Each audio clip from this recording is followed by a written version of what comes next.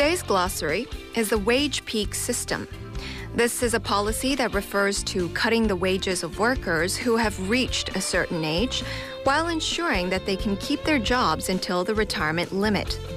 In connection to the labor market reform, a major agenda declared by the government, this policy is selectively applied in certain countries, including the US, Europe, and Japan, and a similar version of the policy had been applied here in Korea too since 2001, centered on financial institutions. But officially, it was on July 1st, 2003, that the Korea Credit Guarantee Fund applied the system in an effort to share jobs.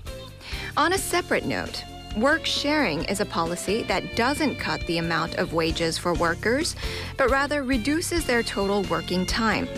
There are two types: a short-term system in which organizations set a 2 to 3 year period, so there are no changes in the workers' pay per hour, or a mid to long-term system in which the organization seeks to improve the employment conditions and policies. The wage peak system that is operated by the Korea Credit Guarantee Fund is an applied version of work sharing. It ensures that the worker can work until his or her retirement limit age of 58, while reducing their salary from the year they reach 55. On the first year, the organization pays the worker 75% of their original salary. On the second year, 55%, and on the third year, 35%. So workers who reach 55 will receive severance pay and change their job position, and the system allows workers to work up to a maximum age of 60. After the Asian financial crisis in 1997, thousands of senior workers over the age of 50 lost their jobs due to restructuring, and supporters of the wage peak system advocate that the system will address unemployment problems of workers over 50 years old, so the companies don't have to bear as much of a burden to pay those workers, while being able to make use of their expertise and know-how of the more mature workers. Naysayers, meanwhile, say that applying the policy across the board could result in companies taking advantage to simply lower the wages, and as for public agencies, it could be abused to keep the senior workers maintain their posts. President Park Geun-hye mentioned that the labor market reform is a way to create a win-win situation for everyone and a breakthrough for the low-growth period.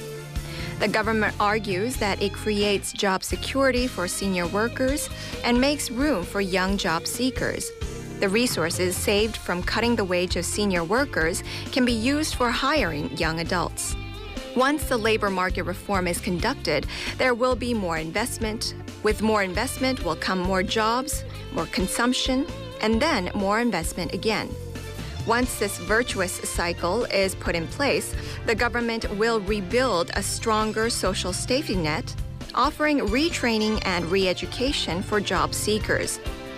President Park Geun-hye also mentioned that the wage peak system, saying that there were some companies that have already adopted the system and that the government will ensure that in the long term, the wage peak system will be beneficial for both employers and employees.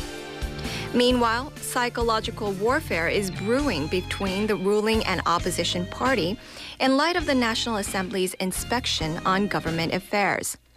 Saenuri Party leader Kim Moo-sung mentioned that the ultimate goal of labor reform is to create an environment where the younger generation can find jobs matched with their capabilities and to build a labor market where people can be employed as full-time regular workers. He added that this could not be done without the wage peak system and fair layoffs. Meanwhile, the New Politics Alliance for Democracy leader Moon Jae-in refuted that although the government and ruling party are saying that the labor reform is connected to youth employment, jobs for the younger generation are not made by the workers, but through government policies and corporate investments. He added that in order to make jobs for the youth, companies have to paint share first and then move on to what workers can do. But that the government is still talking about workers giving up what they are entitled to. This has been Ju Yeon Cho for today's Glossary.